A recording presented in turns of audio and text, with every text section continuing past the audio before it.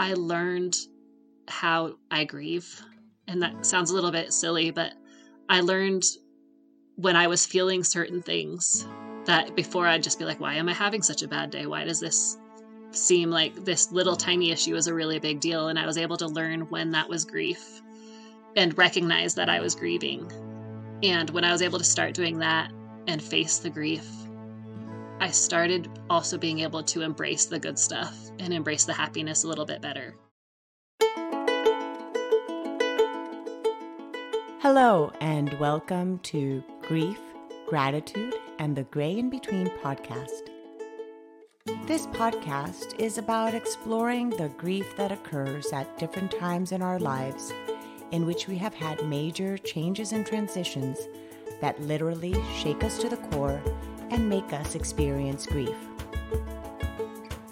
I created this podcast for people to feel a little less hopeless and alone in their own grief process as they hear the stories of others who have had similar journeys. I'm Kendra Rinaldi, your host. Now, let's dive right into today's episode. Welcome to today's episode. Today, I have the honor of interviewing and allowing all of you listeners to get to know Autumn Toelle-Jackson. Did I pronounce that right? You did. Yay. Who is the author of Boldly Into the Darkness, which I love this title. So it's Boldly Into the Darkness, Living with Loss, Growing with Grief, and Holding On to Happiness. If that title doesn't say everything about her, I don't know what else would.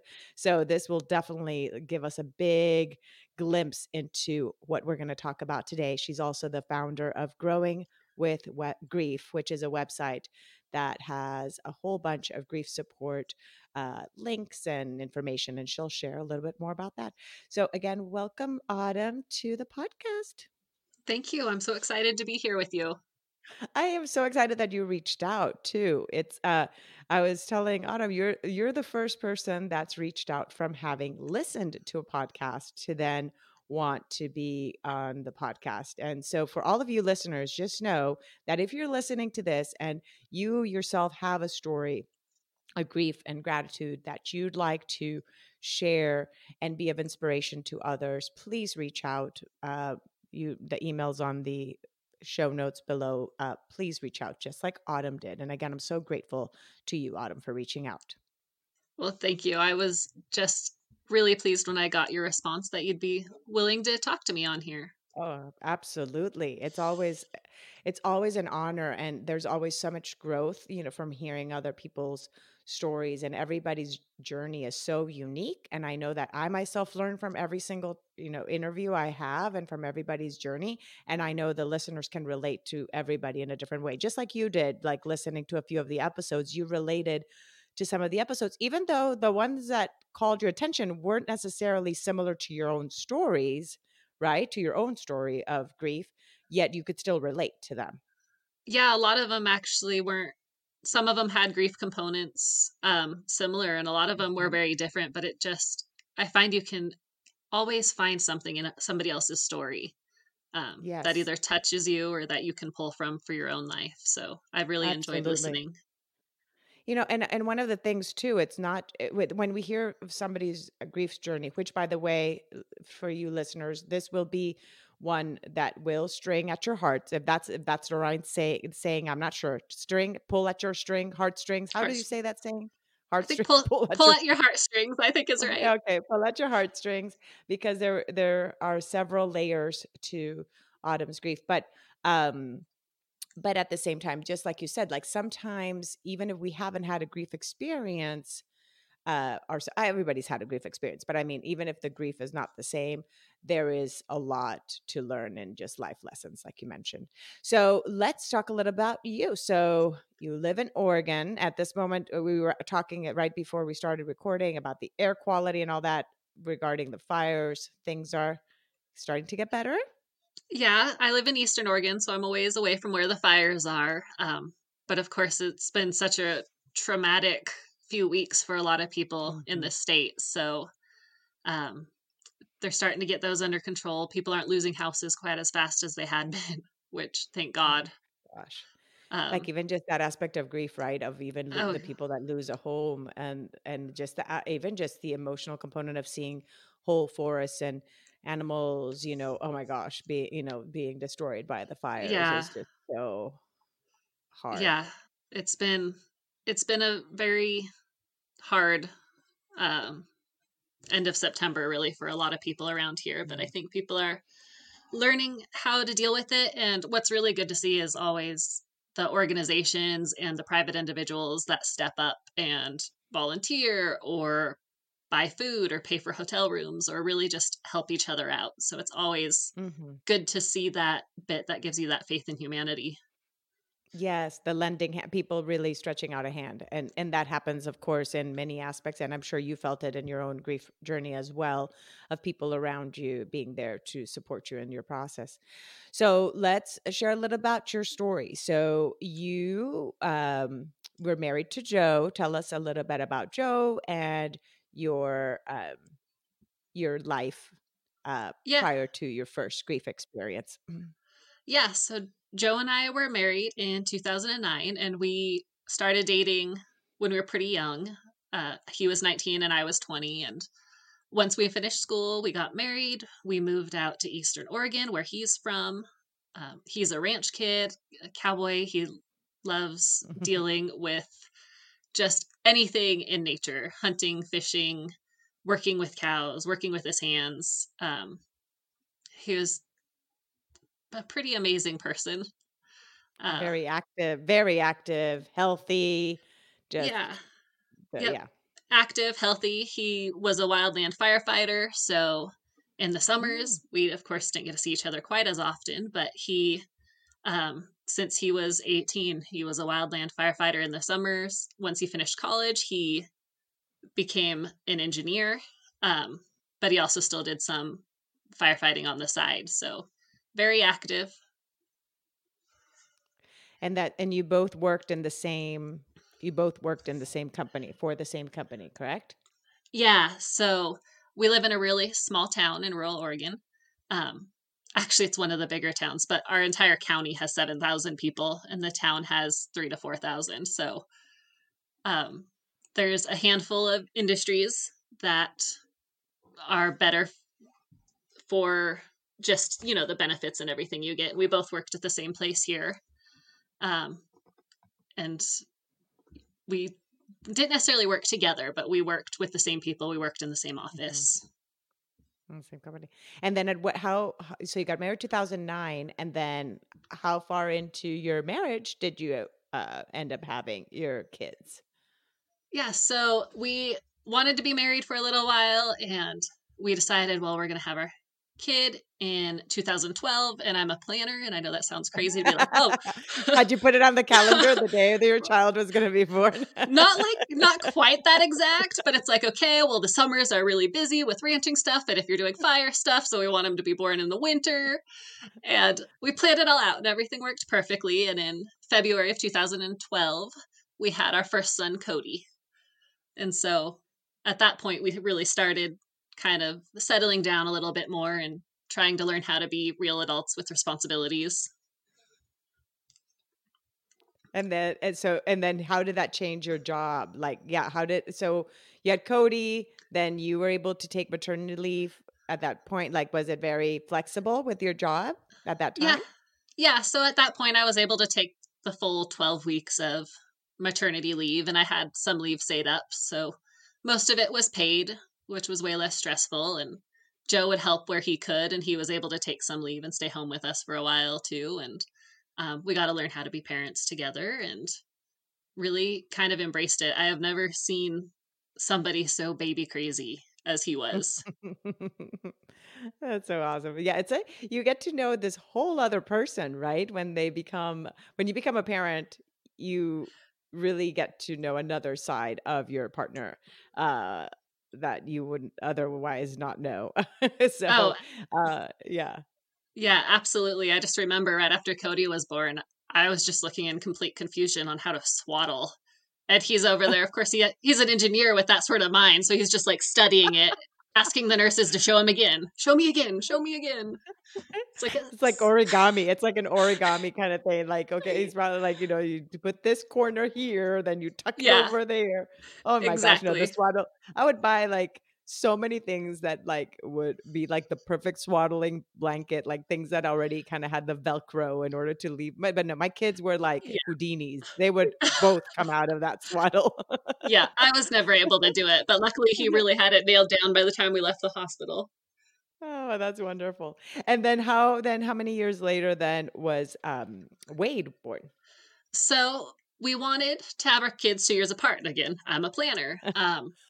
And This unfortunately, is so that aspect of you being a planner, Autumn, this is really interesting because then life really took some threw some curveballs at you. So this whole yeah, planning thing in life, this is a big aha right now that I'm hearing here, this repetition of the planning. So this is interesting. Okay, I want to hear it all. Okay, so then you're planner, so you wanted them to be 2 years apart, both be born in the spring. I'm I'm just yeah, joking.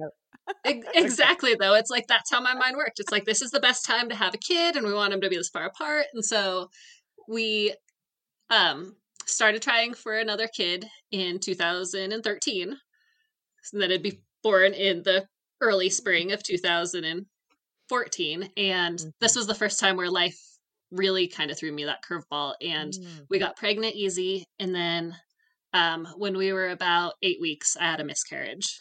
Oh, wow. Okay. And I didn't know about that in our first conversation. yeah, it it Mm. didn't really come up, but I had a miscarriage, and that really kind of shocked me because I'd never dealt with anything really that I didn't feel like I had any control over.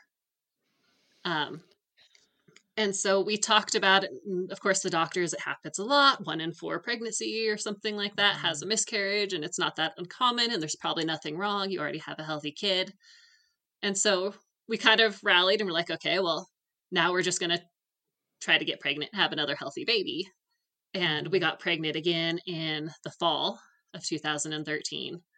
And we went in for a dating ultrasound at, oh, I think I was 12 weeks.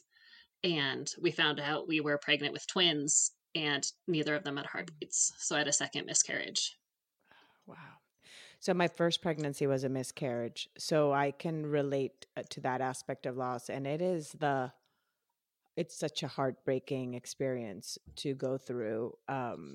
And of course, everybody's grief experience is differently. Okay, how about I rephrase that? It was a heartbreaking experience for us. And I know that other Hmm. friends who've had miscarriages, their experiences maybe have been different, but um, you already also have names sometimes. You already have the idea, even if you've never met these beings, it's still, and in this case, so you have three babies then at that point then, because this was two.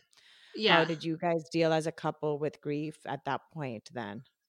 I really struggled because it was such an abstract loss. I'm not sure if that Mhm. makes sense, but for me, it was in No, my body. absolutely. No, Yeah. I totally that's what I'm saying. It's a being that I didn't even know the gender of my miscarriage. I didn't even know. I wasn't Yeah. that far. I was like 8 weeks, like your first Hmm. pregnancy, like your first miscarriage. I didn't even know the gender. But there was still so much pain. Um, like just my soul just aching for, I mean, since it was my first miscarriage, sorry, my first pregnancy as well. There was Hmm. no other baby for me to kind of focus the attention to, which you kind of had a little bit with Cody, but it's still like this is then the second time around for you. So so that abstractness of the grief, how did you handle it? I really struggled with it partly because Joe was excited about us having a baby, but he hadn't felt the changes in his body. Mm. And so he Mhm. had plans and he was grieving that, but it was very different grief. And I hadn't had any real experience with grief. So I kept a lot of it to myself and I tried not to show Mm. it to him, but that meant a lot of nights I'd stay up crying while he was sleeping Mm. or I wouldn't sleep. Um, and I really just held it in. Nobody talks about it. I didn't know anybody who'd gone through it at that point. Turns out I actually know a lot of people who have gone through it and just Oh, nobody after talks about oh, it. exactly. Exactly. Nobody does. And so then you think you're like the only one. I totally can relate to that. Wow. So then when you But started to share then with friends, did it make you feel a little bit less like as if something was wrong with you when you started to know that there was more common than not? yeah, it did. I mean, it doesn't take away from the grief, but you realize that other people have also experienced it, and it's not something to be ashamed of. Um, yeah, there was a lot of just confusion, like I said, always having been a planner, and this was the first time these miscarriages where my life really didn't go the way I had thought it would go. Mhm. And so I was dealing with that loss of control and all these plans that we'd laid out obviously now weren't going to happen. They weren't going to be 2 years apart and be the best of friends. And um, I was grieving this future that existed only in my head. And I didn't know what to do with any of those feelings. And so after a few weeks, I just kind of pushed them down and, well, I guess it happens and it's normal and I don't need to talk about it. And I really just suppressed a lot of it. Mm. That is so normal for a lot of people to do that, especially when you don't have somebody else again to kind of talk about those emotions to that can completely relate. And I'm sure that Joe probably also felt that loss again, but he was also Hmm. probably feeling just as confused and not knowing how to be able to completely verbalize those emotions either. Yeah. So at that point then, when did you guys then try again to get Yeah. pregnant? So at that point, we took a little time off. We just weren't Emotional. feeling it, and so we waited about 6 months, and then we got pregnant again, which I guess we're blessed with the ability to be able to get pregnant easily. Mhm. Um, and this time, of course, the whole pregnancy, I was a stress case because every time I didn't think it was moving enough, or we'd go for an ultrasound, I just wait for something to be wrong. But luckily, we had a healthy boy, Wade, in January of 2015. And then, yeah, like even after that, I remember that pregnancy too. My pregnancy after the miscarriage was exactly that way. Exactly what you're saying. The not knowing. I'm like, why should I even get excited? Like, should I even, like without not knowing, Yeah. and the worrying, component. So yeah, I didn't breathe. I think till the day that my first was like actually born. It was like, okay, now I can breathe. And now I'll just have sleepless nights and worry whether my child's you know I Yeah. got, those are the worries that come, but in the aspect of the actual carrying the baby, I know I can relate to that. So when he was born, then you have these two kids, then again you're on maternity leave, and then just take us into the journey of what happened next. Yeah. So Wade was born on January 23rd, and we were just so happy.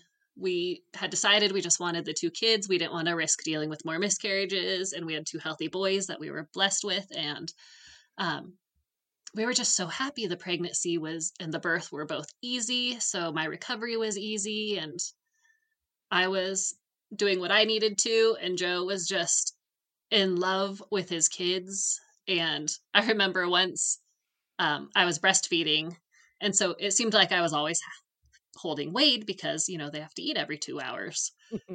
And Joe was holding him once in between one of these periods, and I went over to pick him up, and he glared at me and he goes, "No, this is my baby." It's just like, you get to have him all the time, and right now he is mine, and you cannot take him.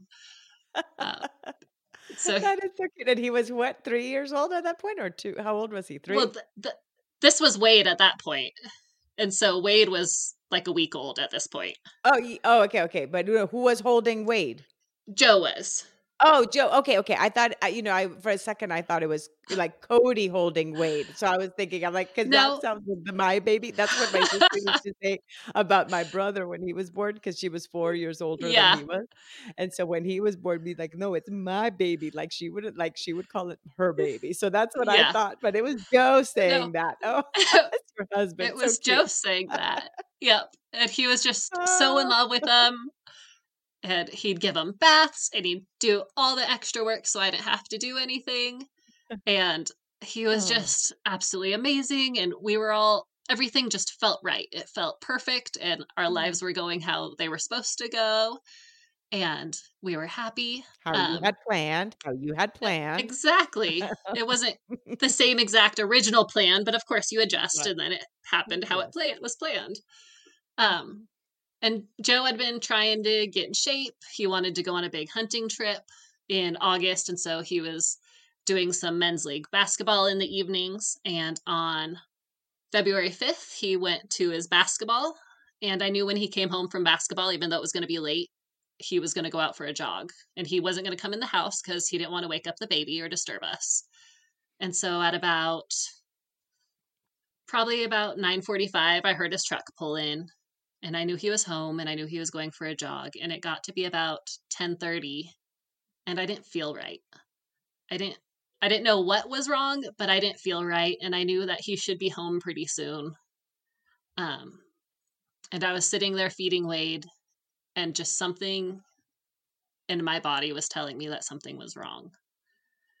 And so I finished feeding Wade and got him back to sleep, and it was about 10:45, and I checked on Cody, and I jumped in the car, and I drove down our road where he would jog, and I saw him laying on the side of the road. And I don't know what I'd expected to find, but it definitely wasn't that. I can't even fathom.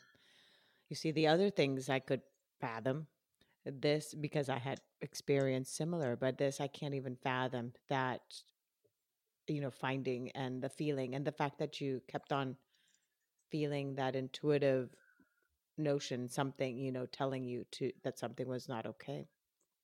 Yeah, and What did you do at that moment? You get out of the car, and then did you put him in the car? Or did you call, what did you do at that moment? yeah, so Joe was 6'3", 200 pounds. And so I Oh couldn't my have gosh. moved him into the car if I had wanted to. Right. But I stopped the car in the middle of the road, and I went to check him. And the whole time, part of me saying, he's just playing this really horrible joke on me. Um, and I got to him, and I tried to talk to him or get him to sit up, and he didn't move at all. And so we were right in front of one of our neighbors' houses. And this is almost 11 o'clock at night. And I just ran into their house screaming that Joe was on the side of the road and they needed to call 911. And as soon as I heard them acknowledge something, I ran back out to Joe, and started CPR. Oh my gosh. And after a few minutes, I don't know how long in reality, but after a little while of doing CPR by myself, my neighbor came out and he started helping. So we were doing it as a team. And his wife had called 911 and was on the phone with them, and they're sending an ambulance, and then she went to my house because at this point I had a 3-year-old and a newborn in a house by themselves, and it was only a few hundred feet away, but But still, yeah. it's still so. We worked on him until a sheriff came, and then the sheriff relieved me, and then the ambulance came a few minutes later, and they worked on him and worked on him. And at that point, I started calling family, and I'm like, I don't know what's happening. I know he's not breathing. His heart's not beating. I don't know what's happening. And I don't, I probably said that a million times. Um, and eventually, Joe's brother got there and his dad got there. And I have no idea how long the medics worked on him, but then they'd stopped and the sheriff walked over and he didn't even have to tell me anything. I remember going, they stopped working on him. That's not good, is it?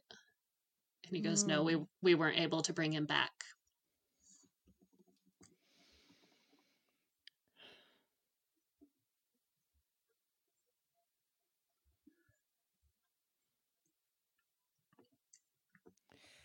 Even though it's been a few years since that, how does it like feel for you to still even just be reliving, having to share all the details? Because you've written a book about it and now you're speaking about it. I'm sure you've said so many times. It's like so many times our grief, we feel like it's already gotten to a point that we're okay talking about something, and then all of a sudden emotions strike Yeah. again.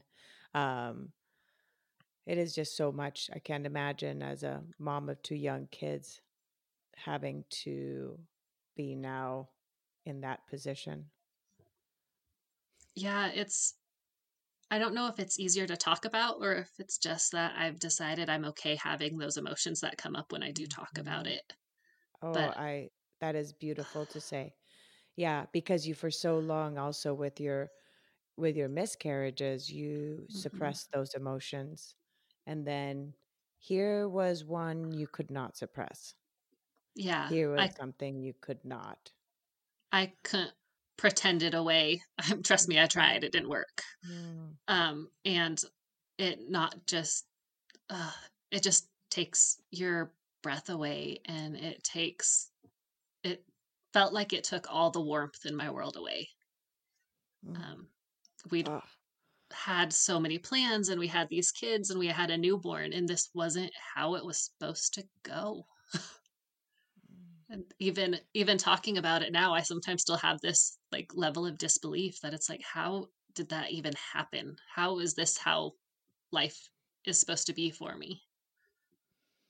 And again, yeah, again, it was because it was not in your plans. That was not something you had planned for. Yeah, not That's even. it's a yeah, the thought. Sorry, go ahead. I was just gonna say, I not told you even. I interrupt a lot. I told you when we had our pre-interview. That's okay. Um, but no, he was 30 and I was 31, and we had two small kids. And this isn't how anybody's life is supposed to go. You're not Mhm. supposed to find your husband died on the side of the road. And we did end up doing a full autopsy and looking at everything. And they have no idea what happened. They literally said something caused his heart to stop, and we can rule it unknown natural causes. That and yeah, it's like he was healthy. I mean, he had just come Mhm. back from that, a camp, what was it, a hunting trip or back what was the So trip that he had he gone? was well, he was preparing for a hunting trip, but he just Oh, come back okay, from okay. playing basketball and Basketball to then jogging. I yeah. mean, the only thing could be like overexertion, but it's like you're 30, it's like what would be overexerting at 30, right? You don't even Yeah. think of that. Yeah. Wow. So then, what did life look like then? You were here on maternity leave. Something you mentioned that was that at the time that Yeah. when this happened, that you ended up feeling that sense of what humanity out there, how It people around you supported you? it was. So this all happened. I don't know what time we made it back to the house, but it was probably close to midnight. So it happened in the middle of the night, and living in a small rural community, immediately people knew about it. I mean, our the people who work in the ambulance are part of it, our sheriffs, they're all part of our community. And so word spread really fast. And by 6 o'clock the next morning, we had trays of breakfast were being dropped off for us. And Mm. the garbage company dropped off an extra garbage can, and the furniture store came and brought us a refrigerator to keep What? extra stuff in. I know. Wait, it's So, like okay, because this is only 4,000 people in your town, so yeah. people knew everything. So, like, Oh, if yeah. the furniture store is dropping off and the garbage truck is, garbage, that Yeah. is amazing. So it was this amazing support, and some things you didn't even have to ask for. They're just like, here's this if you need it. If you don't, we'll come back in a while and get it. Um, and I was on maternity leave at the time, and being my second kid, I didn't have enough leave saved up to cover everything. But Joe and we figured I could take some time off without pay. Uh, but now everything had changed. And so my boss I worked with told me that I'd qualify for a program with our work that's called Leave Share, which basically means that anybody in this company, which is a national company, could donate their unused sick leave to me. And within the first week that it was advertised that I was looking for leave, I had enough time donated to me to be able to take 6 months off paid. When you told me that, like, I still get chills when you told me that when we were having the conversation before this interview. And then, oh my gosh, now I still get chills because we're It, so often so focused on humanity's inhumanity, let me put hmm it that way, and to hear these beautiful stories of compassion and empathy, it's just like, oh, such a breath of fresh air, and it's just so beautiful to hear. Imagine 6 months that you didn't have to worry about, you had plenty of things to worry, but you didn't have to worry about where, your meals were going to come, your paycheck was going to Yeah. come from. And this is from strangers, just people that didn't even know you, donating their own uh Yeah. time, their, for their pay, whatever, Their paid sick vacation leave. time, sick Yeah. leave to you. That's beautiful. It What a beautiful, was compassionate act.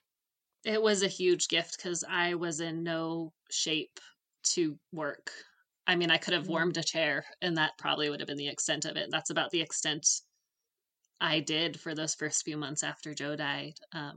I was lucky enough to have a lot of good family and a lot of good community support, and my mom was able to take 12 weeks of her family family leave, and it was all unpaid, but she was able to take 12 mm, weeks to stay in the to be house with with you. me and to help Mm, me take care of things because I wasn't functional. I was functional to the extent I absolutely had to be to plan his service and his burial and all that stuff, but um, she really helped keep me on track with mm, everything and then slowly helped me relearn how to live in this new life that I never had wanted. mm.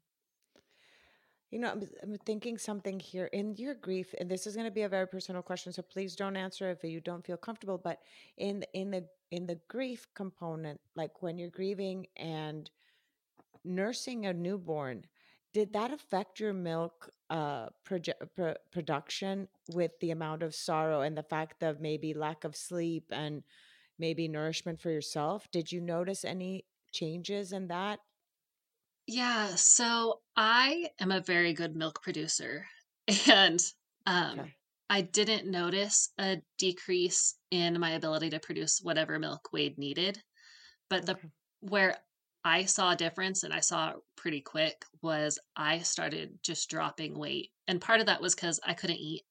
I would eat something and it would physically give me a sharp Mhm. pain in my stomach like somebody had stabbed me. And so I was virtually eating nothing, especially those first few days. And then I think my sister realized I could drink. So I started eating some smoothies. But um, from the time Wade was born, so this goes a little bit before Joe and includes all the baby and all those Mhm. other things that account into it. But from the time Wade was born, within the next 6 or 7 weeks, I'd lost about 65 or 70 pounds. Wow. So And that happened with Cody too? no, not as much. I was always able to produce a lot of milk for him. And But not losing the weight. Like, for example, after Cody I was born, did you remember it being that drastic too? after Cody, I did lose a lot of the weight just from breastfeeding. And Mhm. I think I was back to my pre-pregnancy weight after about a year. Um, with Wade, I went about 10 pounds below that, maybe even a little bit more, but I went about 10 pounds below when I realized that I wasn't going to be able to keep feeding him Mm, because I wasn't able to feed myself. And at some point, I imagine. had to take care of myself too. Absolutely. He was probably just all his nourishment was coming just from your own body. Like, because if you weren't Yeah. even able to eat yourself, like it was probably just draining you. If you had not been eating, all his vitamins were coming just from you, probably. Yeah. Because, It was just wow. coming from me. And we did have, and this might sound weird to some people, but there were some other people in our community who had been taking milk to a milk bank over Mhm. in Bend, the next biggest city, and she actually did donate some of that milk directly to us to start using for him in the Mm. transition period. Oh, that is not weird because that's the reason. You see, I asked a very personal Yeah. question, but I ask the things that come up, and that's why my interviews end up being very long sometimes because I'm just this curious being, and the things that come up in my head, either I'm like, maybe am I the only one thinking this, or maybe the listeners may also be wondering what happens, in all that sorrow and so much going on in your life. Like, I wonder what happens Yeah. anatomy in our anatomy, like in that aspect Ana of anatomically. thank you. I'm like, that's my Spanglish. Every single episode I have, there's something in which my and it happens even when I'm doing the Spanish episodes too. I'm like, blah, blah, like there's words that I'm like, is that how I say it in Spanish? No, I'm like, and then the same Yeah. thing happens in English. So, thank you for that lesson, for my English lesson today. So, Yeah. so then at that moment, then you started receiving visitors and then please share when some of the people from your work came to visit and then your friend in common, Yeah. you and Joe shared in common. So people started visiting right away. And for the most part, I literally sat in Joe's recliner and I stared straight ahead. And sometimes I held Wade and sometimes I held Cody. And mostly I just sat and I didn't deal with people, which um, nobody complained about it. So hopefully I didn't hurt anybody's feelings, but I just didn't have the energy to deal with people. And so my family talked to them and thanked them for their gifts. But I remember one person came into the house and his name was Kyle and he was a coworker of Joe and mine. And Joe and him they knew each other better because they talked a lot about hunting and fishing.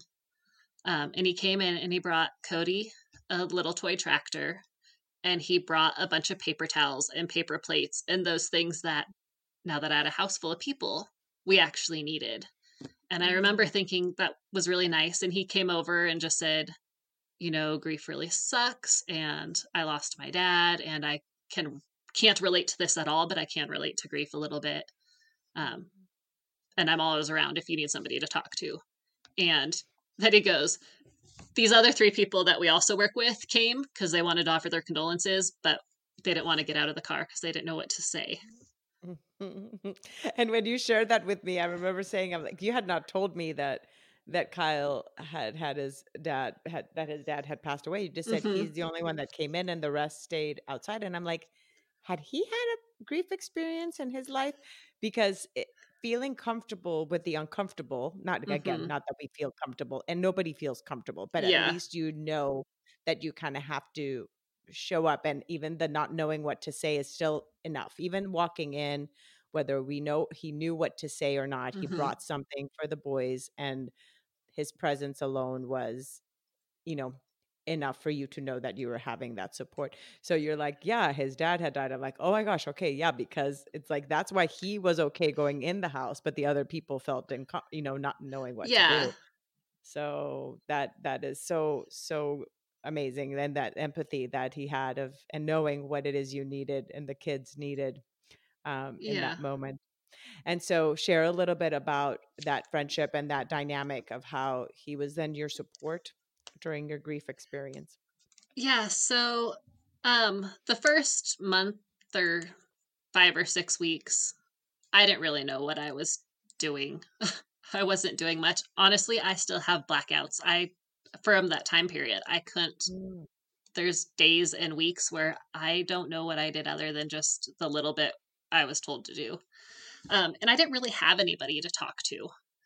And so eventually I remembered that Kyle had said, yeah, he's up late, he's single, he doesn't sleep a whole lot. And if I needed somebody just to kind of vent to about the grief, he was around. And so I started sending him messages and we just started talking. And he didn't push me about my grief. He didn't necessarily ask me how I was doing.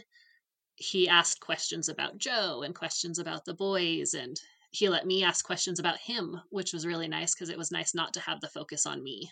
Mm. Um, and we were able to have a comfortable, just normal conversation that I felt like I'd completely lost the ability to have since Joe had died.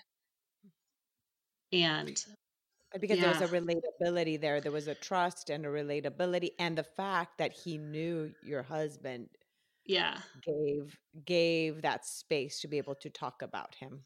exactly. And so eventually we stopped making it just messaging and texts and stuff. And um, we'd started hanging out a little bit and realizing, well, we actually have a lot in common and we can talk about this stuff. And I can make those jokes that are about death and loss that other people would probably Think cover their eyes morbid. at. Yeah, they probably Yeah. think it's morbid, but yeah, we get a hall pass on that. If Yeah. we've experienced grief, we get a hall pass. Exactly. And I could vent my frustrations to him without him trying to fix it. He would just let me Mhm.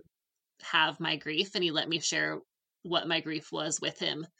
And it was so healing for me, um, that out of nowhere, I realized that I was having a lot of the same feelings for him that I'd had for Joe. All of a sudden, he was the person that I wanted to talk to about grief or non-related grief stuff. And he was the person I wanted to share when the kids did something new, or when Wade started to roll over and stuff like that. And so we developed this relationship, which was always just friendly. And he was very careful to make sure that he was never making me feel like he was coming on to me or any of that Mhm. stuff. And um, when I decided that maybe it was worthwhile to see if this could be more of a relationship than just a friendship, um, he actually tried to talk me out of it. He's like, "It's really soon. Joe's only been gone for about 5 months. Are you sure this is what you want? I think I'm perfectly happy just being your friend for now." Um, and eventually, I don't want to say I put my foot down because that sounds like I forced him into this relationship with me, but it's like, no, I know what I want. And you let me grieve Joe. And I assume if we're dating, you're still going to let me leave Joe. But I don't know that I'm willing to turn a blind eye to something that could potentially be really good. Wow, it's because it's like it's okay, and that's the beauty of it. You could still be sorrowful. You could still feel sorrow and also feel joy. And it's like the fact that you were finding joy, um, it's even though you were still grieving, it was okay. Joy and love, even though you're still grieving, it was okay. Those emotions could be intertwined. And the fact that you were able to recognize that so early on, after his passing, that's amazing and very brave too, because a lot of times, again, it's easy to even suppress those emotions. Sometimes you Yeah. know, we suppress even those happy emotions because there's a guilt component that sometimes comes Oh, into play, right?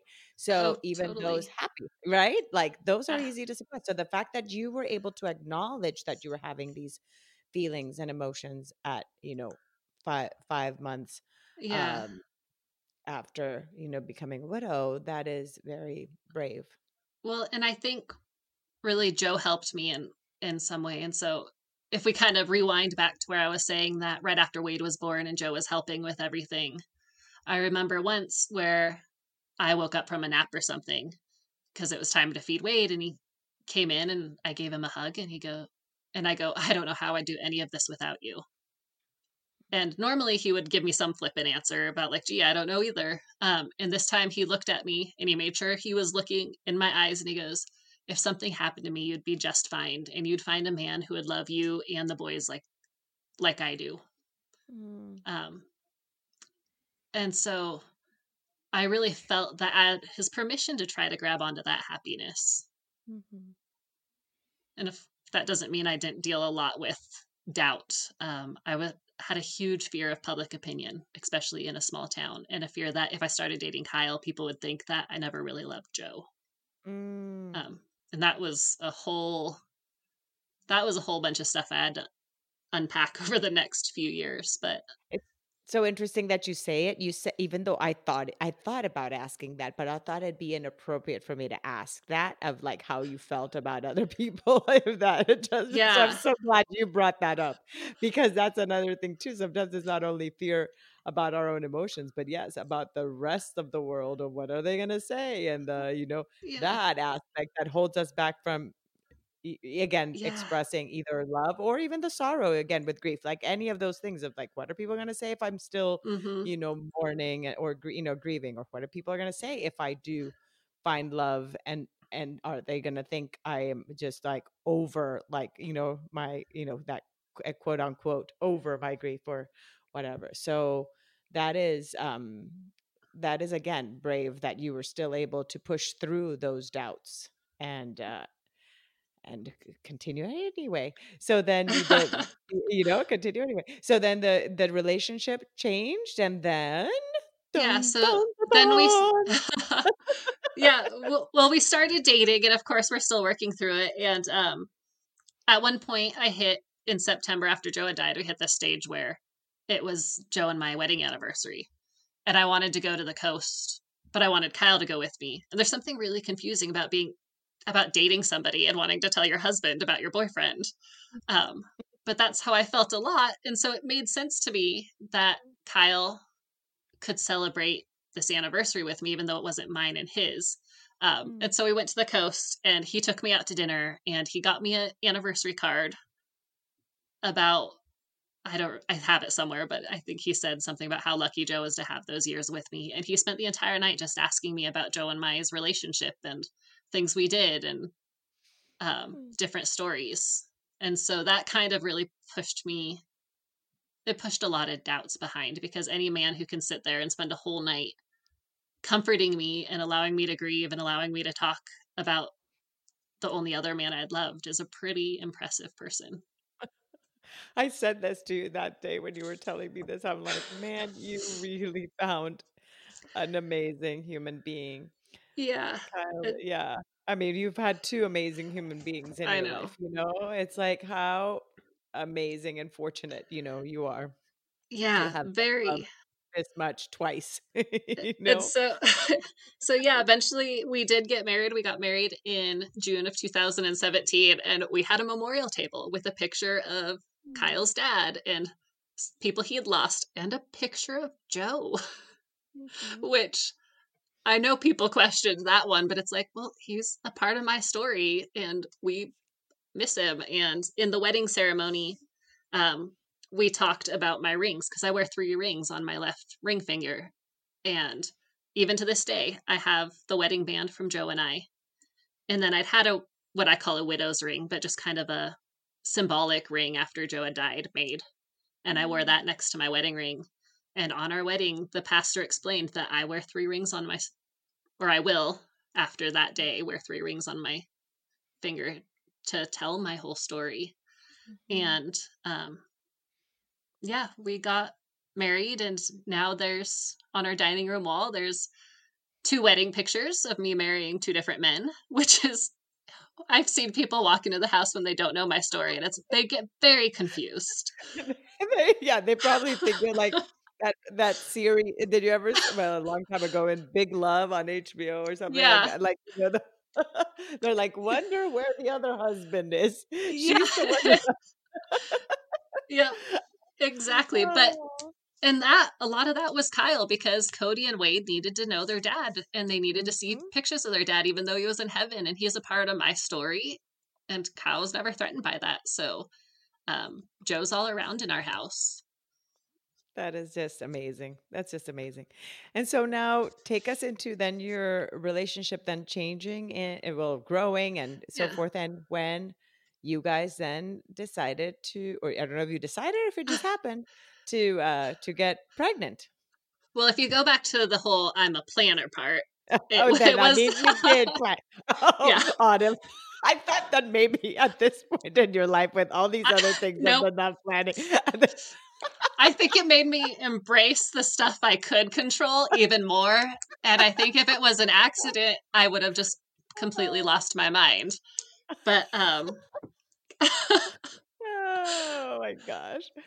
but yeah, Okay, so when did you start yeah. planning for your So we talked a lot about it, and Joe and I had only been planning on having the 2 boys, and Kyle right off the at the very beginning, because we did talk about this a little bit before we were married, and he's like, I'm fine. I don't need to have a biological kid. These are going to be my kids, and it doesn't matter what blood or DNA says, and we don't need more. I know you've had trouble with miscarriages, and I don't want to put you through any of that stuff.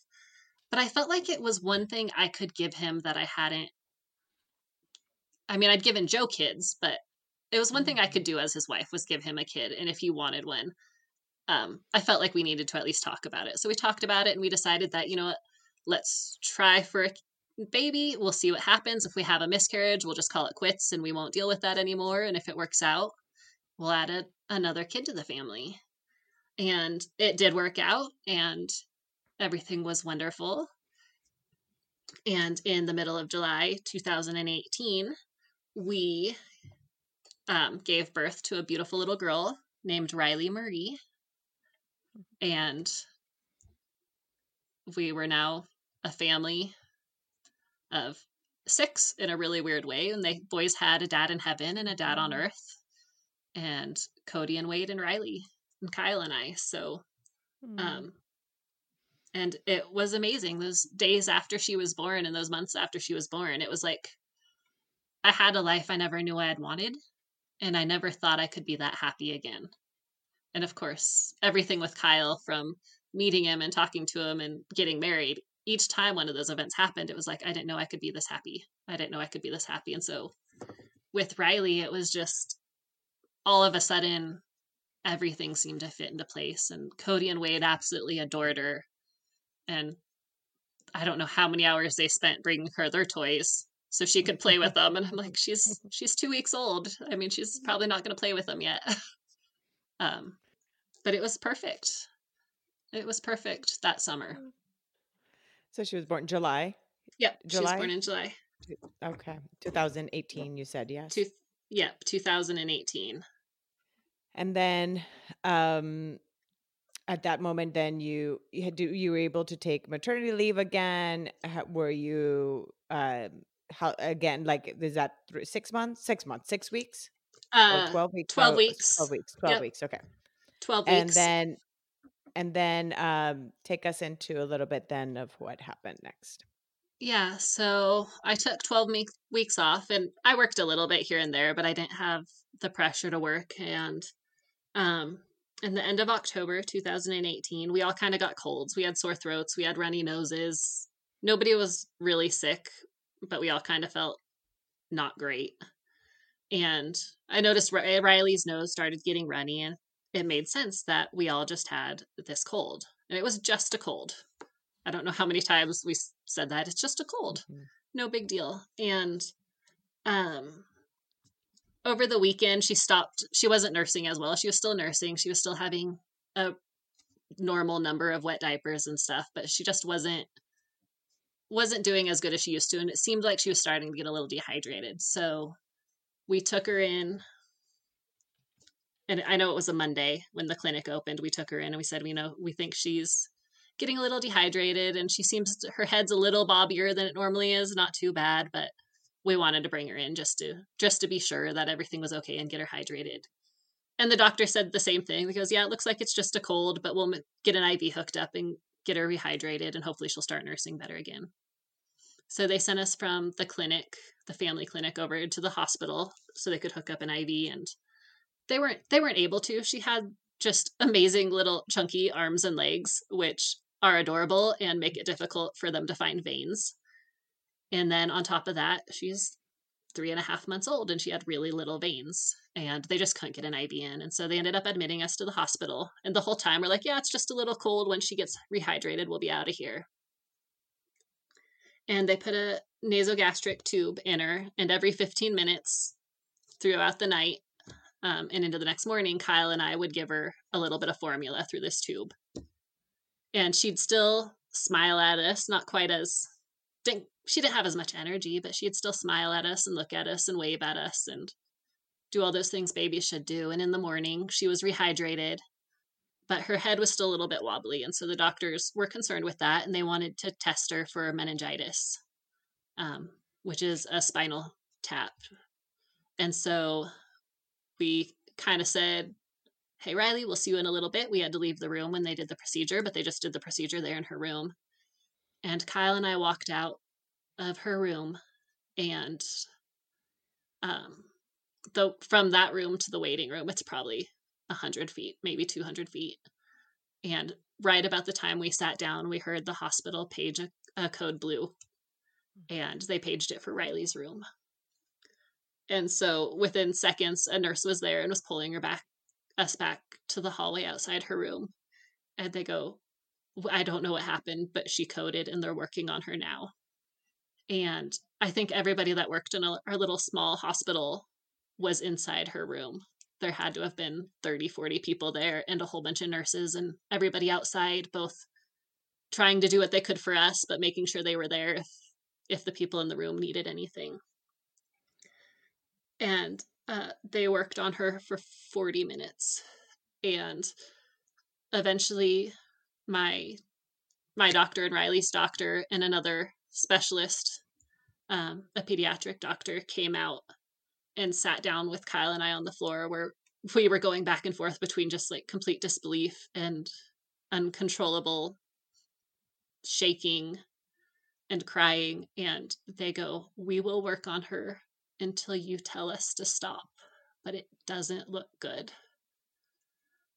And when we were waiting, like the few seconds it took for that to sink in, and Kyle and I knew that was probably coming. Um, and before we even had time to answer, we heard somebody in the other room say they'd gotten a heartbeat. And so we didn't have to figure out how we tell them to stop trying to save our daughter's life, because her heart started beating, and they got her on a ventilator and they got her stabilized. And at that point, I was life lighted with her over to Boise, which it's about a 3-hour drive, a pretty short plane ride, but it was the scariest and the longest plane ride of my life. And I knew she wasn't stabilizing very well. The nurses who were working on her on the plane did a really good job of trying not to let me know something was wrong. But between the miscarriages and Joe and other stuff, I've also learned that when they don't talk, it suggests that something's not quite right. Mm-hmm. So we got to Boise, and I think it took them 3 or 4 hours just to get her stabilized. And I was able to watch her through a window in the pediatric ICU unit. And they did eventually get her stabilized, and she was in a coma. She wasn't aware at all. And they took her for a CT scan, and they came back and they go, we would have expected a lot more swelling. There's not the swelling there. We don't know if she may or may not have the brain damage at this point. We just have to wait and see what happens. And her heart was doing good, and all of her other organs were doing good. She just wasn't, she was still on the ventilator, and she just looked like she was sleeping, but because of all of the trauma her little body had kind of gone through while they were trying to stabilize her, and I know there's medical terms, but she had retained so much fluid that when we were finally allowed to go in and look at her, she didn't look like our little girl. She was so swollen, and her eyes, even though she wasn't awake, her eyelids were so swollen that they wouldn't cover her eyes. And Kyle and I had to step out of the room because we were so caught off guard. And we were told that we couldn't do anything to help. We just had to wait and see.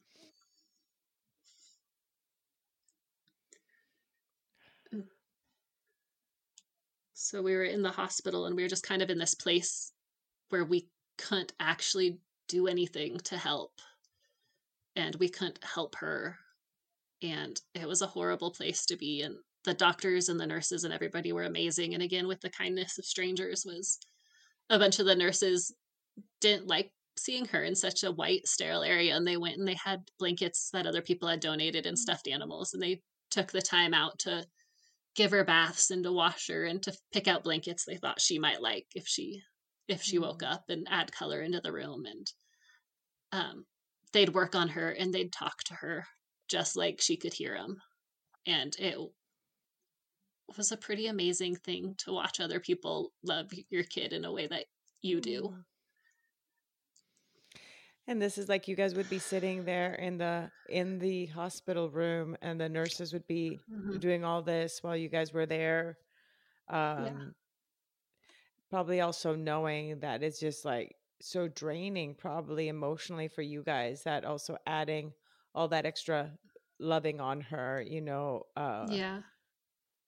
was needed, because you also had then the boys back at the house. So Yeah. how was it? Like, what did you tell the boys? They were little. They were how old at that moment? So the boys were 5 and 2 at that point, 5.5 and 2.5. And they had known Riley was sick when we went to the hospital originally. And we had Joe's brother and his wife were watching them. And when we had to go to Boise, because Kyle, of course, drove to Boise after I flew on the plane, and we just told him, when we were in the hospital, Riley got sicker and she has to go to a bigger hospital, and the doctors and us were doing everything we can.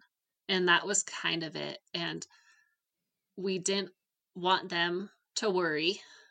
And we also made the decision that we didn't want them to see her in the hospital unresponsive, especially when she was really swollen, which luckily her body was able to deal with those fluids eventually, and she began looking just like she was sleeping. But she was still hooked up to IVs and to a ventilator and machines, and we didn't want to give them that picture. And we also didn't want them to know what was going on until we could be there to tell them. And so my brother-in-law and his wife kind of tried to keep them going to school and on their regular schedule, but not really doing anything extra outside the town because Kyle and I had put out on Facebook and everything else that we need prayers. I don't we aren't going to tell you what's going on right now, but things do not look good and we need a miracle. And so people knew that something was going on. Mm-hmm. And we wanted to protect them from any of that sort of talk.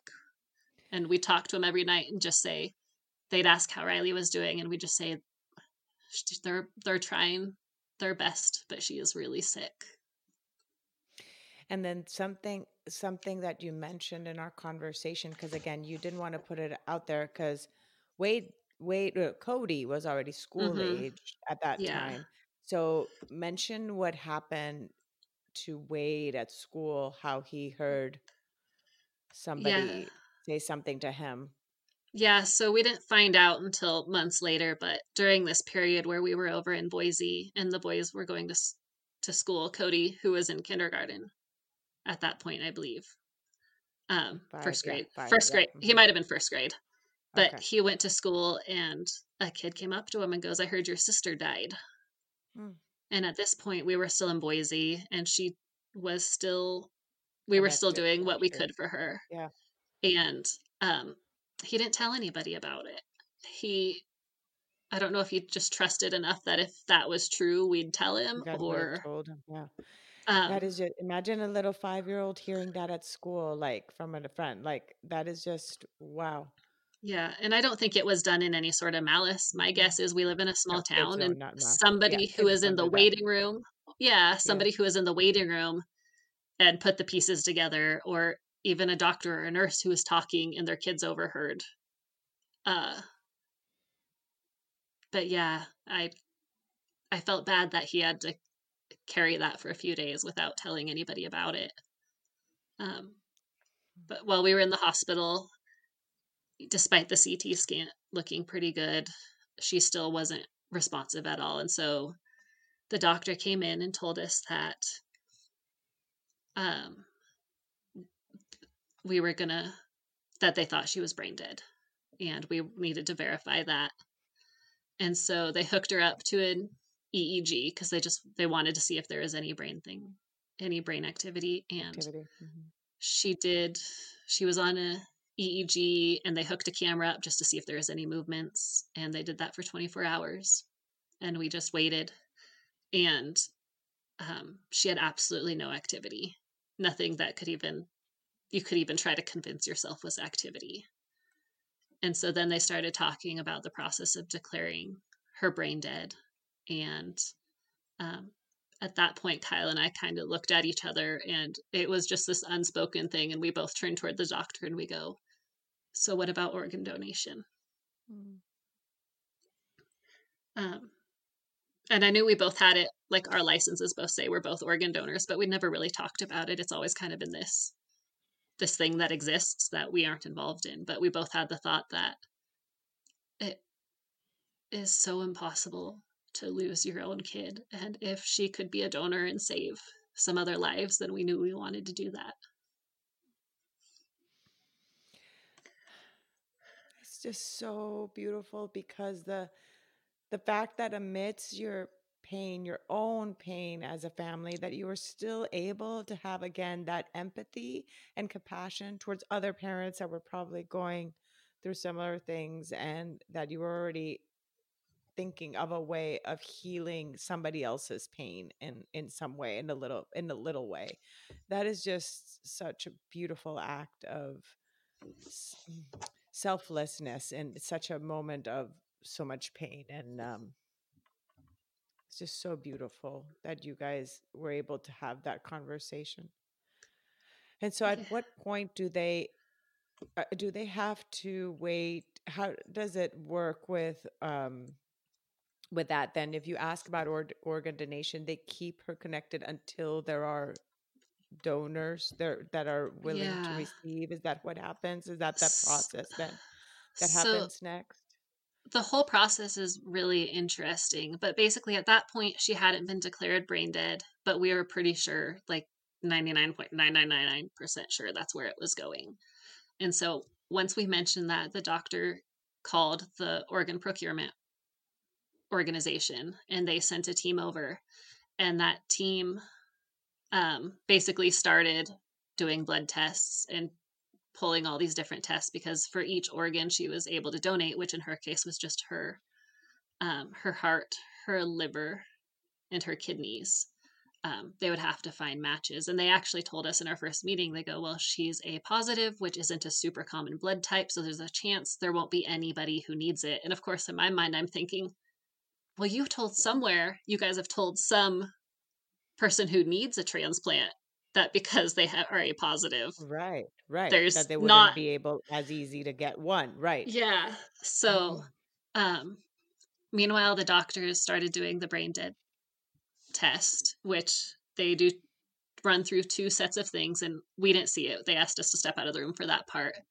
Mhm. And the first test found that she was brain dead, and they said because we have the EEG, we can either declare her now or we can wait 24 hours, which is standard protocol for adults when you have no other information. And we said, we want to give her the benefit of the doubt. Maybe a miracle will happen. And so they ran that other test. And after that second test, they declared her brain dead. And at that point, it was really interesting because the organ procurement organization actually takes over all of her care. So we were still in the ICU, but they brought in their own nurses and Mm. everything. And it was a lot of testing, and they hadn't dealt with organ procurement from such a small baby before. And so Mm. there were some instances where they In that came in with like particular a, hospital? You mean yeah, in in that that particular hospital? Uh-huh. this particular team hadn't. And so Okay, there were some okay. things where they're just trying to follow their protocol and they bring in like a giant Ziploc bag full of test Which tubes that doesn't they work need for for blood. And right, it's like, well, you're baby. going to drain her at that point. So you guys are going to need Right. to figure out something else. But so they start doing that, and they work 24/7. So they had somebody, they work 24-hour shifts. And so not the nurses, but the other members of the team that were trying to find matches. And it's not as easy as you just pull up this list and, oh, there's somebody with the same blood type. They have to test different things. And then we also had to, um, we had the point that we didn't know what had happened.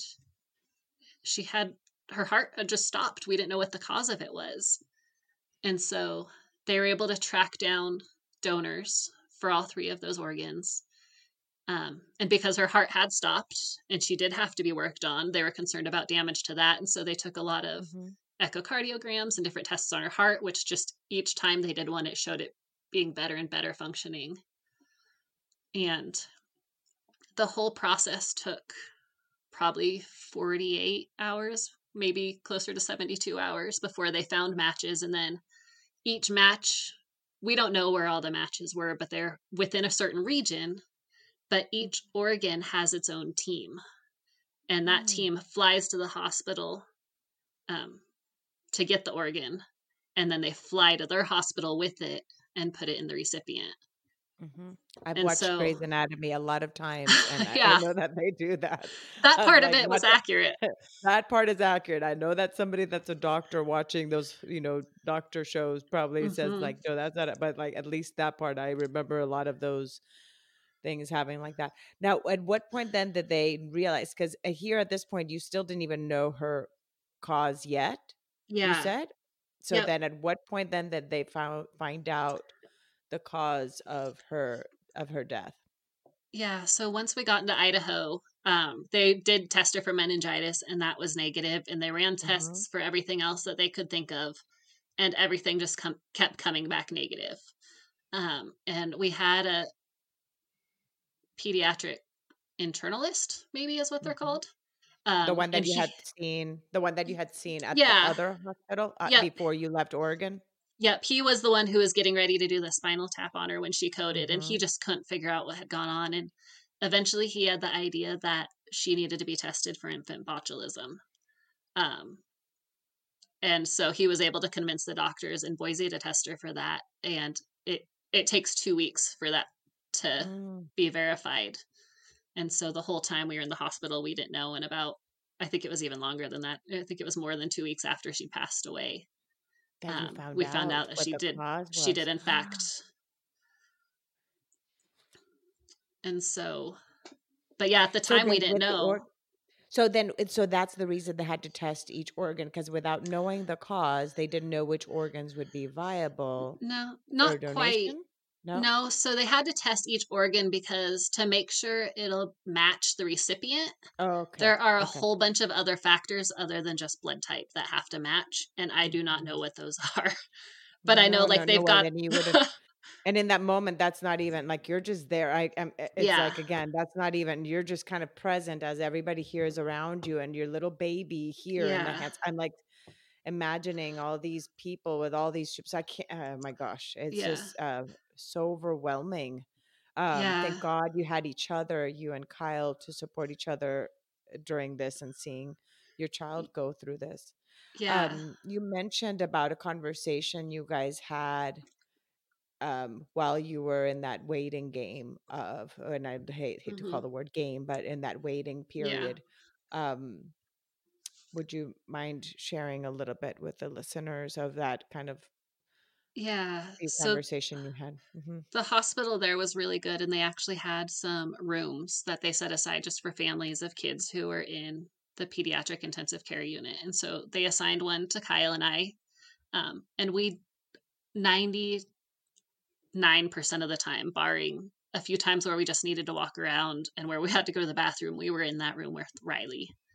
Um, but we did have a lot of other family there. We had my family, my parents, and my sister, and Kyle's brother, and Joe's parents, Joe's mom. And we had a lot of family with us. And so when we'd go for those walks, or we'd go, and if we did take a few minutes to go try to lay down in that room, somebody was always with Riley and talking to her and reading to her or sitting in there with her. And one of those times where I think it was when were already working with the organ procurement for the donation, and we knew that we weren't going home with her. And we were laying in the room, not sleeping, because I don't think we ever did sleep in that room. We were just, you're so exhausted, and yet sleep seems like the Mhm. hardest thing to The do. least thing that you could do. Yeah. Yeah. But we were laying in there, and we were just kind of crying out to each other a little bit, just how do we do this? How do we leave this hospital without her? How do we survive this loss? And that led into a conversation about how we need to make sure we grieve it together, and acknowledgement that we aren't going to grieve the same way, but we need to make sure that we grieve together and we don't pull away from each other, because we both seen the statistics that show that when a couple loses a child, oftentimes the marriage follows. And we didn't want that to happen to us. We needed each other. And so we made a point in that hospital room before she was even fully declared brain dead that we were going to go through this together, and we weren't going to cry in the shower. We weren't going to hide our tears from each other. We were going to grieve with each other as much as we possibly could. That is just that is just so beautiful because again, I keep on saying beautiful, but every act that you guys did, all these actions, again, forward thinking, a lot of forward thinking, like, which is just so hard to do in those moments of so much pain. But the fact that you guys kind of thought, okay, this may happen. Now let's protect our marriage. So let's make sure that we acknowledge our grief and make sure to grieve together and not keep it down. Partly because you both had already experienced grief, right? Mm-hmm. So you already knew that experience of what it was to grieve alone in a certain period of your lives. Mm-hmm. And you fortunately had him to be able to grieve alongside with it, eventually, in your life. But again is just amazing. The type again, brave is the kind of word that brave conversations you guys had Yeah. throughout all these journeys of And grief. it's interesting because I can hear you say that, and yet thinking back at the time, and we were just trying to figure out how to survive.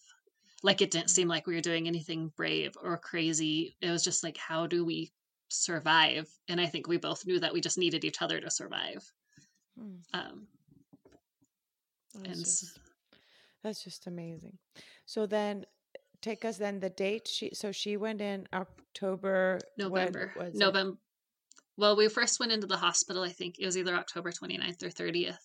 Uh, And after she was matched to her recipients, and they scheduled all the teams to fly in to Boise, we we actually got a holder. They set up a chair so we could hold her at about it was about 3 o'clock in the morning on November 4th, and we held her and we said our goodbyes. And our family that was still with us said their goodbyes, and then they put her in her little cart crib thing and went out to the hallway. And at 4 o'clock in the morning in this hospital, I think everybody who worked there who was able to was lined up against the wall, and they call it a walk of honor, that they do for organ donors that are going down to surgery. And so we walked through this, and we didn't want people clapping or anything, um, because it's 4 o'clock in the morning and there's still other patients, but they mhm. had bubbles, and they blew bubbles for her to go through. And Kyle and I went in the elevator down and got off the elevator, and there was a red line, and we stopped at that red line, and she kept going. And so at about 5 o'clock on November 4th, um, she went and made her donations, and Kyle and I started driving home.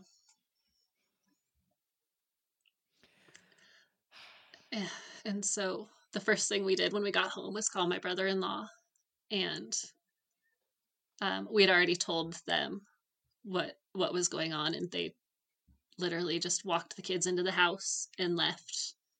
And the first thing out of Cody's mouth was, "Where's Riley? How's Riley?" And at that point, we had them come and sit with us on the couch, and we had to tell them that she had died. And we tried to use very specific words because we didn't want them to be confused. And we said, "She died, and she's not going to come home ever again. And she's in heaven with your daddy Joe in heaven." And I have no idea how long we sat on that couch, just all of us huddled together, bawling.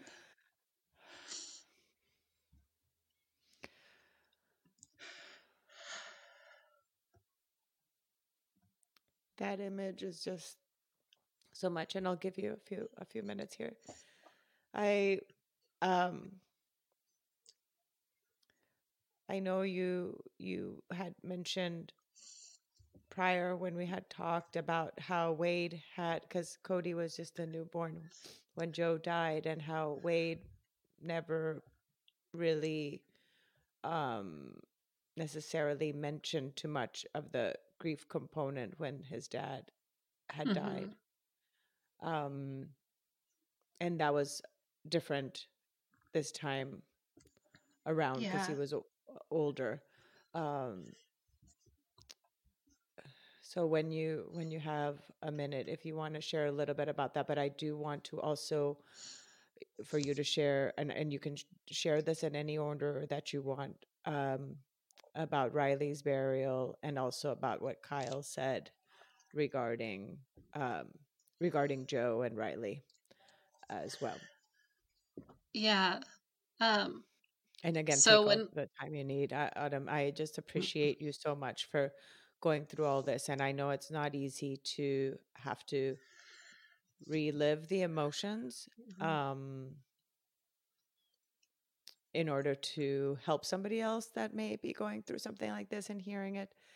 But at the same time, I know that it's also a part of our healing journey too, to share. So, of our own grief journey. So, I appreciate you so much for doing this. um, yeah, so going back when we were still in the hospital with Riley, at the point that Kyle and I had decided that we wanted to donate her organs, that was basically the time where we knew she wasn't coming back for sure. And so we went into the family waiting room, which, like I said, was filled with a lot of our family. And Joe's mom and her husband were there. And um, we were telling them what we had decided and what was happening. And Kyle goes, and he looked specifically at Joe's mom and goes, I'm just happy to know that while I won't be able to take care of her down here, she'll have a dad in heaven who will watch over her. And she'll be up there with Joe and she won't be alone. And so that really, it's such a sad thought and such a beautiful thought all at the same time. Because nobody wants them to be up there. We want them to be here with us. But knowing that they were together brought a little bit of comfort to us. And so when we came back and we were trying to figure out where we were going to bury Riley, the only place that made sense was next to Joe. And Joe's family owns a ranch outside of town. And when he was buried, we were able to designate a cemetery on their property and bury him out at the ranch, which was his favorite place in the world.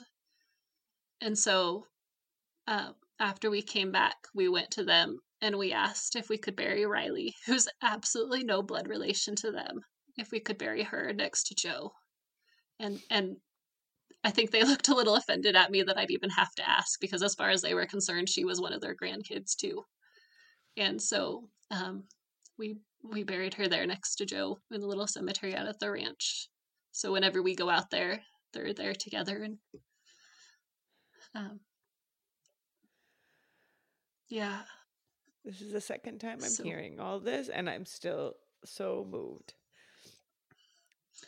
Because it is just so heartwarming. It's just like imagery again, and the purity of heart of Kyle saying that to Joe's mom, that her son, is like, here he is, his daughter is, about to die, because at that moment that had not, and then talking to a mother who already had her son die, sharing that now her son would be the caretaker of his. It's just like, that is just like so beautiful, because I'm sure that also brought Joe's mom so much comfort too, to hear that that also now her son was not going to be alone, quote unquote, because again, however we don't have a clue really. We only have ideas of what it is, and perceptions and faith and so forth, depending on our own beliefs of what happens. But that is just so beautiful. And now with Wade's grief, then this time around, after his with Cody. Sister, Cody, sorry. Yeah. Cody, yeah, sorry. Cody's the oldest. I got confused. Cody's grief now after, because then Wade was only 2 then when his sister died. So how was it for him this time? So when Cody was almost 3 when Joe had died, and it was very strange because he went from this little toddler who was constantly asking where his dad was, whether he was at work or whether he was gone for a few nights doing fire or traveling or hunting. He was always wanting to know where his dad was. And from the morning he woke up after Joe had died, he never once asked for Joe again. Even before we told him that Joe had died, he never asked for him.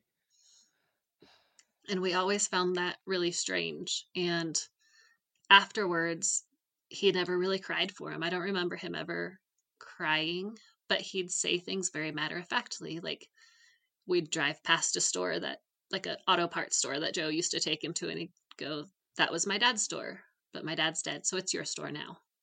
Just not with any sadness. I think he did it about Joe's lunchbox.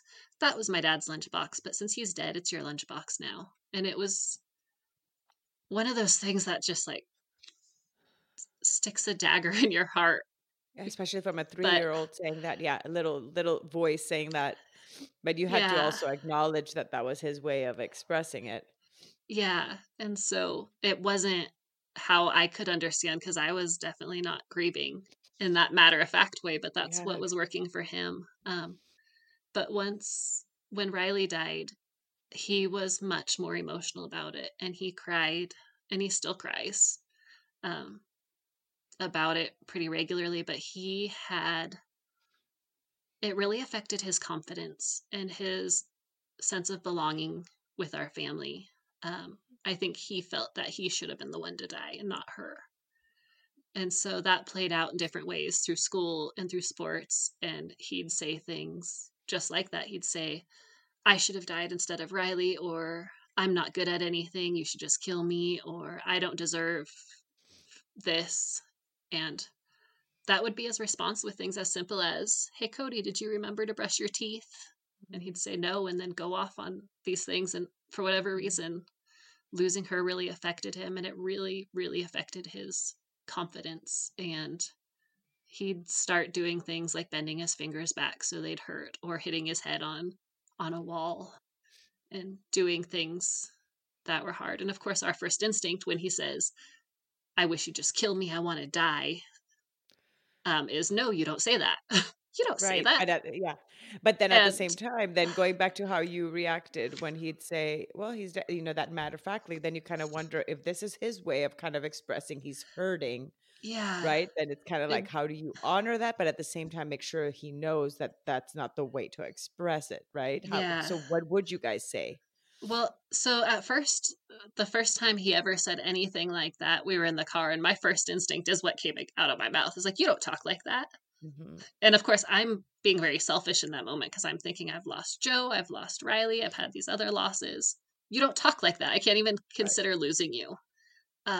And then by the time I got home, I sat down with him, and Kyle and I sat down and we talked about it a little bit. And we go, that's not how that works. If he's feeling that, he needs to be able to talk to us about it, Mhm, because you hear a lot that it's that bottling up of those emotions which lead people to do self-harming activities.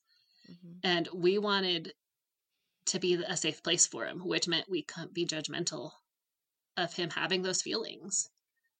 And so even now, he's gotten a little bit older. He's 2 years older now, just about. And he can speak better, but when I can tell he's really upset, he still starts it off with things like, I know you're not going to want to hear it. And mm, it's like, no, I don't want to hear it, but that's not because I mhm, don't want to hear it. It's because it hurts me that that's how you feel. And I want to make you understand how much we value you and what you mean to us, mhm, and that you weren't responsible for Riley.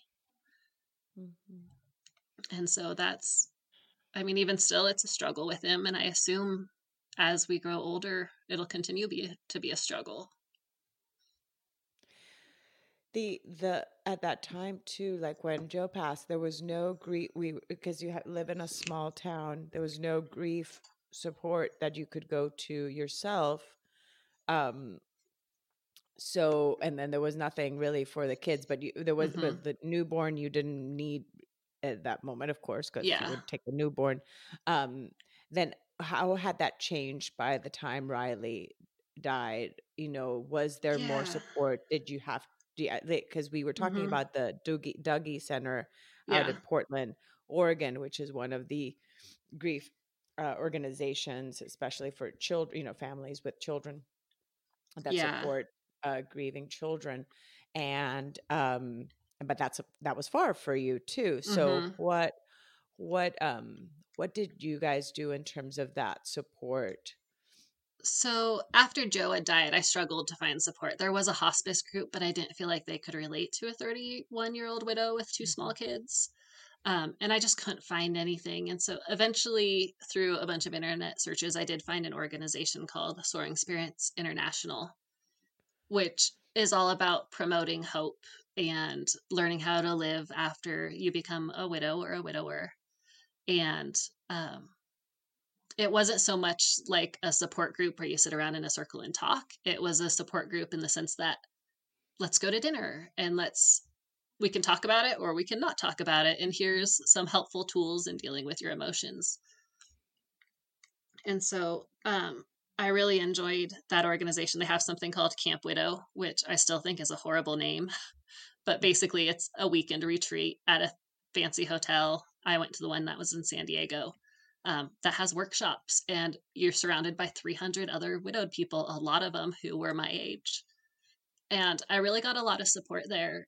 And it's it's kind of one of the times where I really started to work on, okay, what is my grief and how am I handling it and what should I be doing to handle it better.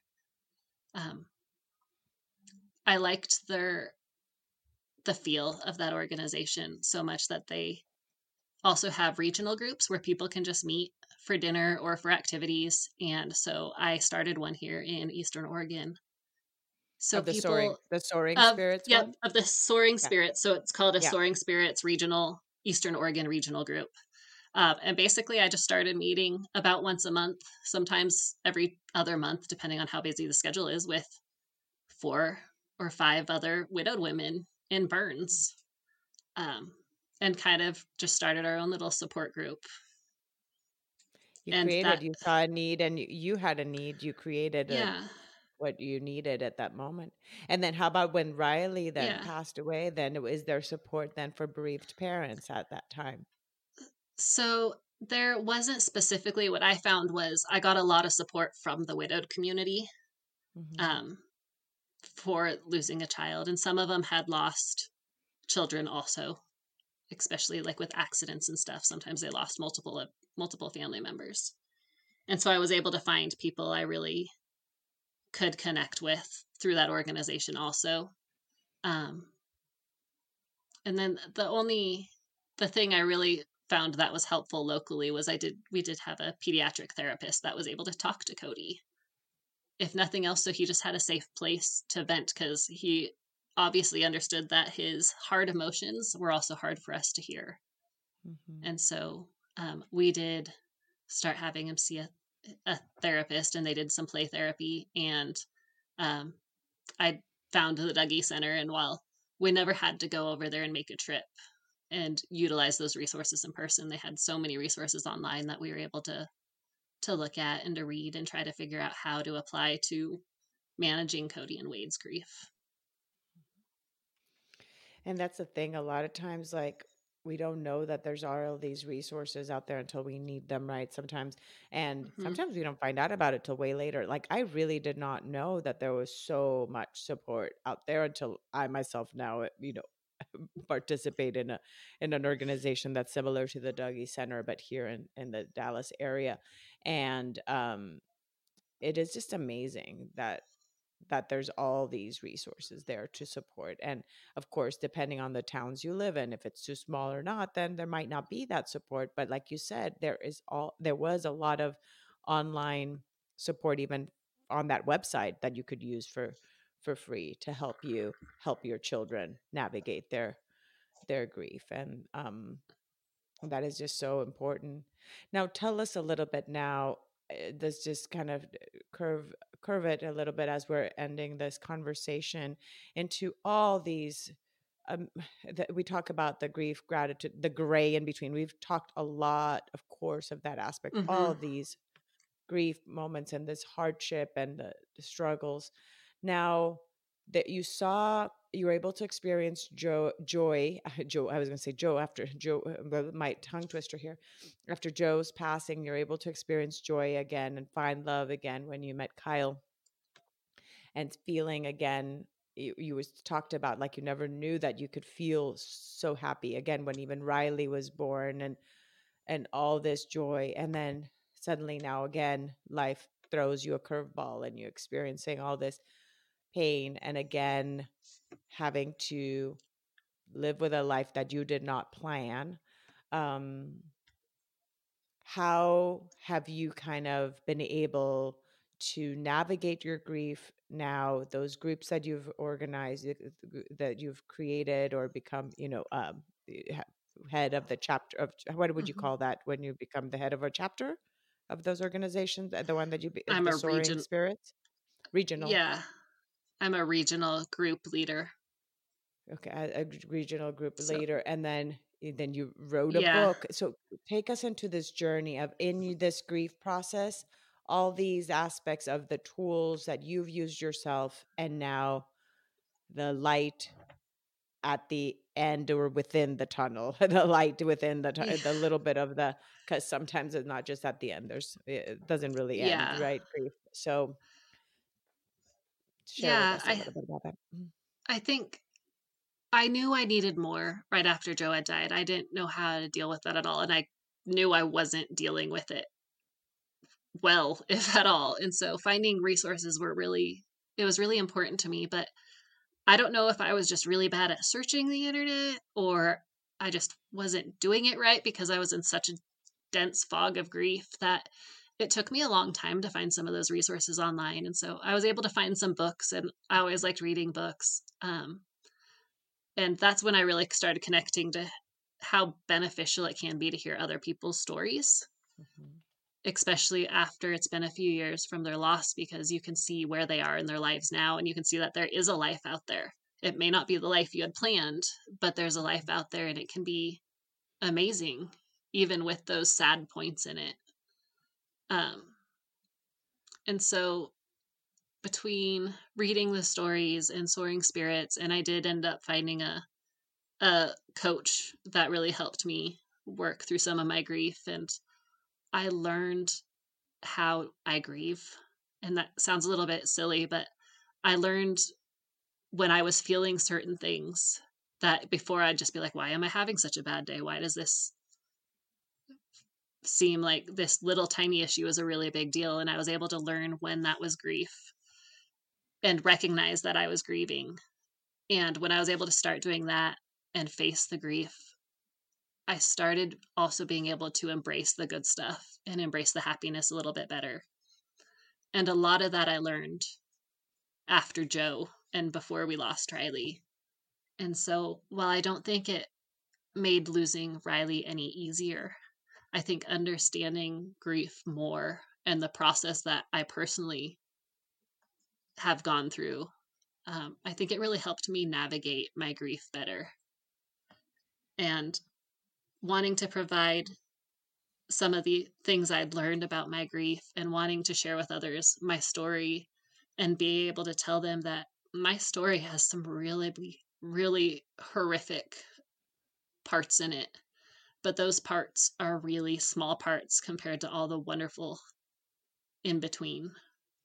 Mm. Um, and so I wanted to be able to kind of show that if you can embrace the good stuff in your life and still honor the people you've lost and recognize your grief and let yourself grieve when you need to, that you can still have a full and happy and amazing life.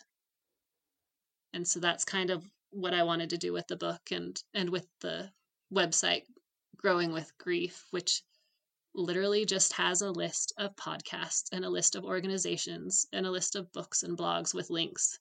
So somebody who's in my position right after Joe had died, where I'm looking for support and can't find it, can go to one website and have a lot of different options so they can try to find something that might work for them and Mm. not feel quite so And alone in it. oh, not so lost, right? Like you already feel lost in Yeah. life already, and then you're also lost on the internet trying to find the resources. So I'll make sure to add that on the show notes of that website, because again, that will save people a few steps in that process to be able to go there and see all these different resources that you were able to find yourself and use yourself in these different moments in your life in which you've needed the grief support. And then your book, can you tell a little bit, people, again, say the title one more time, because I said at the beginning, share the title again and how people can find it. And then again, I'll add all that on the show notes, but you can share a little bit. Yeah, the title is called Boldly Into the Darkness: Living with Loss, Growing with Grief, and Holding On to Happiness. And it's a memoir, but as the title kind of recommends, it's or suggests, it's really about going in to your grief. Go into that darkness so you can come out of it and embrace what you have. And it was just officially launched on October 1st. And it's officially available for everybody wherever you buy your books. So if it's not in your local bookstore, they can order it. But of course, it's also available on Amazon too. So Wonderful. So wonderful. Thank you again so much. And I know this was a lot emotionally, and even for the listeners having, to hear all this, but at the same time, so many amazing, I always call them nuggets. I haven't found another word. I keep on jewels. I should find another word for nuggets of knowledge and of wisdom and of hope too that you share in your journey. So thank you so much, Autumn, once again for opening up your soul to share these very candid and honest moments in your life and painful moments in your life, to be able to shed some light and hope to the listeners and to myself as well. So thank you. Well, thank you for letting me be on here and try to do that. Really, the book and the website and everything else is so hopefully I can help some other people. I Absolutely. appreciate everything you do because you're one of those support services, I guess. I think So. we all share in the way we can. Actually, I'm gonna end with this funny little anecdote, and if it's okay with you, Autumn, when Autumn reached out to me, she wrote me an email, and it was a thorough, you could know she's a writer because it was thorough, it was to the point, and then I respond with, "Yay! It is so great. I would love to get to talk to you," like something like that, and then. And when we talked, I was like, by the way, I wasn't trying, as you noticed in the email exchange, I'm not a writer, I'm a talker. The world needs talkers too. So, That's like, that's why I have a podcast and not a blog.